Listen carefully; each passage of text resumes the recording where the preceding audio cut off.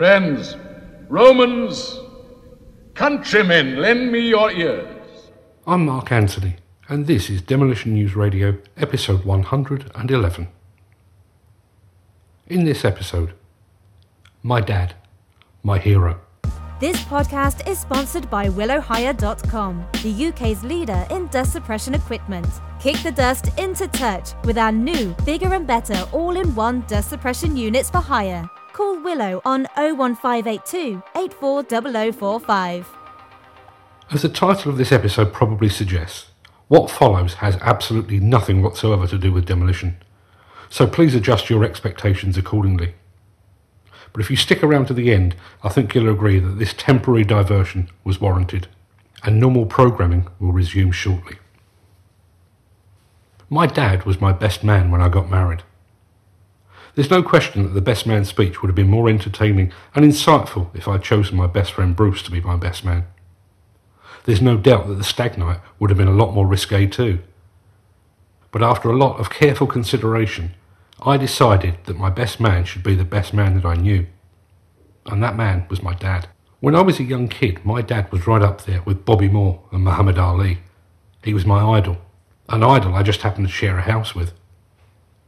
He wasn't a sporting hero, although on occasions his exploits with a fishing rod took him very close. For most of my life, my dad was employed as a chauffeur. He worked ridiculously long hours to put food on the family table and to keep a roof over the family's head. Somewhere along the line, possibly while I was distracted, he secretly instilled in me the same work ethic, probably as a punishment for all the occasions when, as a surly teenager, I criticised him for all the time he spent at work. For all that, and a whole lot more, my dad was my hero. And that was why, on the day I got married, he wasn't sat at my mum's side in the church. He was stood by mine. My dad was my hero. Be sure to check out Demolition TV on YouTube, the only YouTube show dedicated to demolition. I didn't always see him that way. My dad was, and still is, very conservative in his outlook. My upbringing was strict. On occasions it was verging on Victorian. And that's fine when you're a young kid and you don't know any better. But when you're a teenager and all your friends are smoking, drinking and chasing girls, trust me, it's not so great.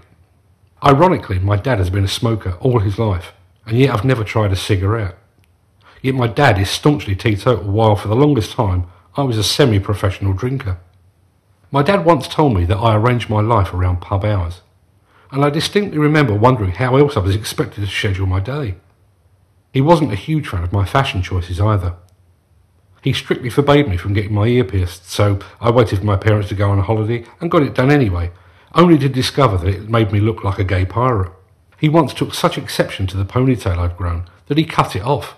At the time, it felt like a Samson and Delilah moment. All my teenage power resided in that ponytail.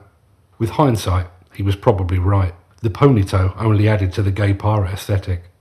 And so there was a period when I was about 16 or 17 when we could barely be in the same room together. We were polar opposites forced to share a home. And it was his home, with his rules.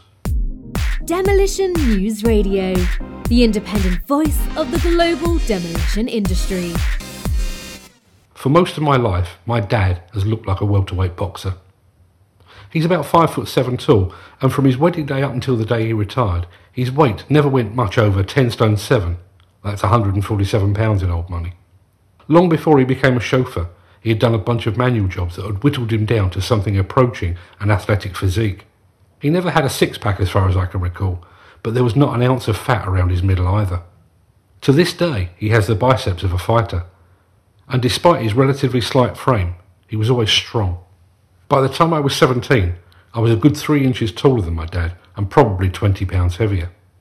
So one day I decided the time had come to test myself against him. I challenged him to an arm wrestling competition, and I beat him. For a split second, I was astounded that I'd managed to conquer the man whose strength I'd admired for so long. A split second later, I realised that I'd conquered the man I'd most admired in the world. My elation was replaced with the horrible realisation that my dad was mortal after all. About this time, I met a girl.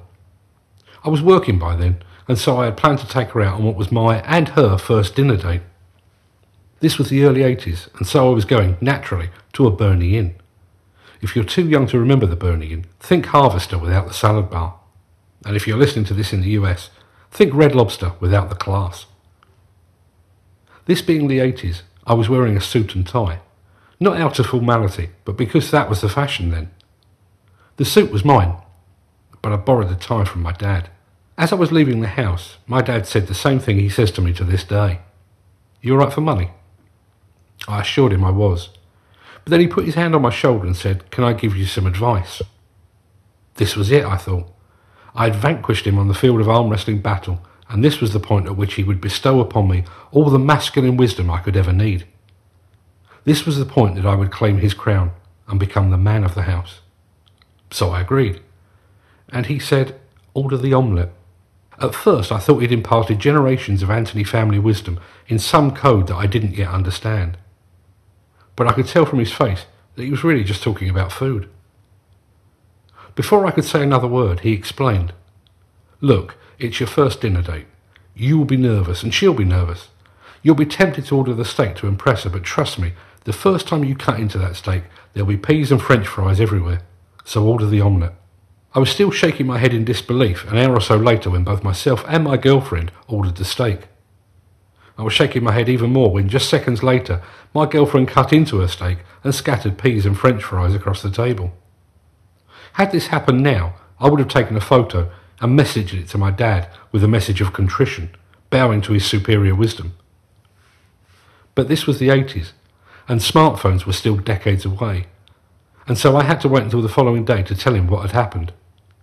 He just nodded sagely, as if he'd seen the entire scene played out in a vision. For all of that, and a whole lot more, my dad was my hero. Demolition News Radio is the podcast of demolitionnews.com and the Demolition Magazine. I'm often asked if Mark Anthony is my real name, or whether it's a pseudonym I've cooked up to make me sound like an author. But Mark Anthony is my real name. It's also my dad's real name, and it was his dad's real name too.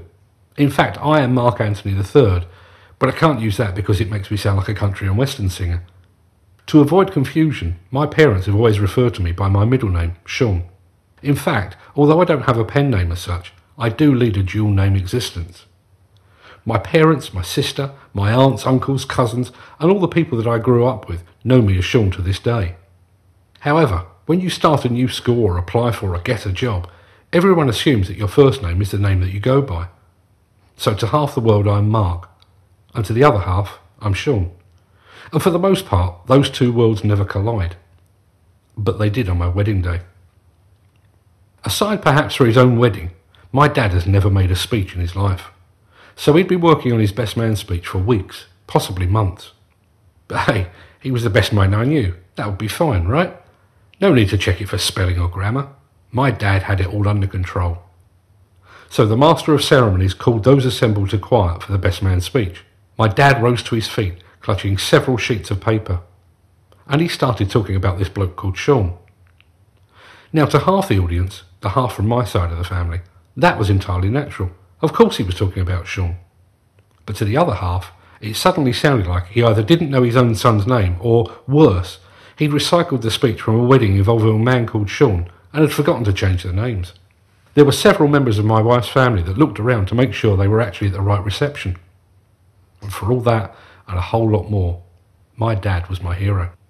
If you would like to help support this show, Demolition News, or the Demolition Magazine, please consider becoming a patron. Just head over to patreon.com/Demolition News to find out more. We had our ups and downs over the years, although with the benefit of hindsight, I can see that almost all of the downs could be attributed to me, while my dad delivered most of the highs. Despite the fact that I haven't lived at home for almost 30 years now, I'm sure that I remain a constant source of frustration to him. There are things about him that frustrate me too, like his deference to anyone in authority, and his politics, which are basically the polar opposite of mine. But all of that is outweighed by all of the good that he did and continues to do for me, my sister, and my mum. For all that, and a whole lot more, my dad was my hero. That's why I chose him as my best man. That's why he was stood by my side when my wife walked down the aisle. That was on the 12th of May 1990. On the 11th of May 2018, precisely 27 years and 364 days later, my dad was diagnosed with kidney cancer. There is an irony to all of this that will not be lost on anyone that knows my dad. Despite an unrelenting work ethic that ensured that he rarely, if ever, missed a day's work, my dad has always been a world-class hypochondriac. Over the years, he has claimed to have the symptoms of everything from bubonic plague to rabies, from premenstrual tension to Dutch elm disease. He's had ailments and illnesses the medical world hasn't even discovered yet. And yet, when he received the news that he finally had something properly wrong with him, he took it in his stride. The cancer is small, apparently, and it seems to be contained, although he does have to undergo more tests.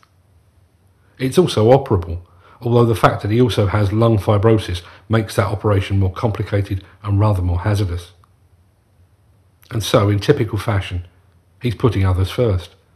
He's currently house hunting, trying to find a house near the sea that will be more manageable to my mum when he, as he puts it, pops his clogs. I know my dad. I'm sure he's concerned, possibly even terrified. He's putting a brave face on all this to avoid upsetting my mum, my sister, me and his grandchildren. But I wouldn't expect anything else. For all that, and a whole lot more, my dad's my hero.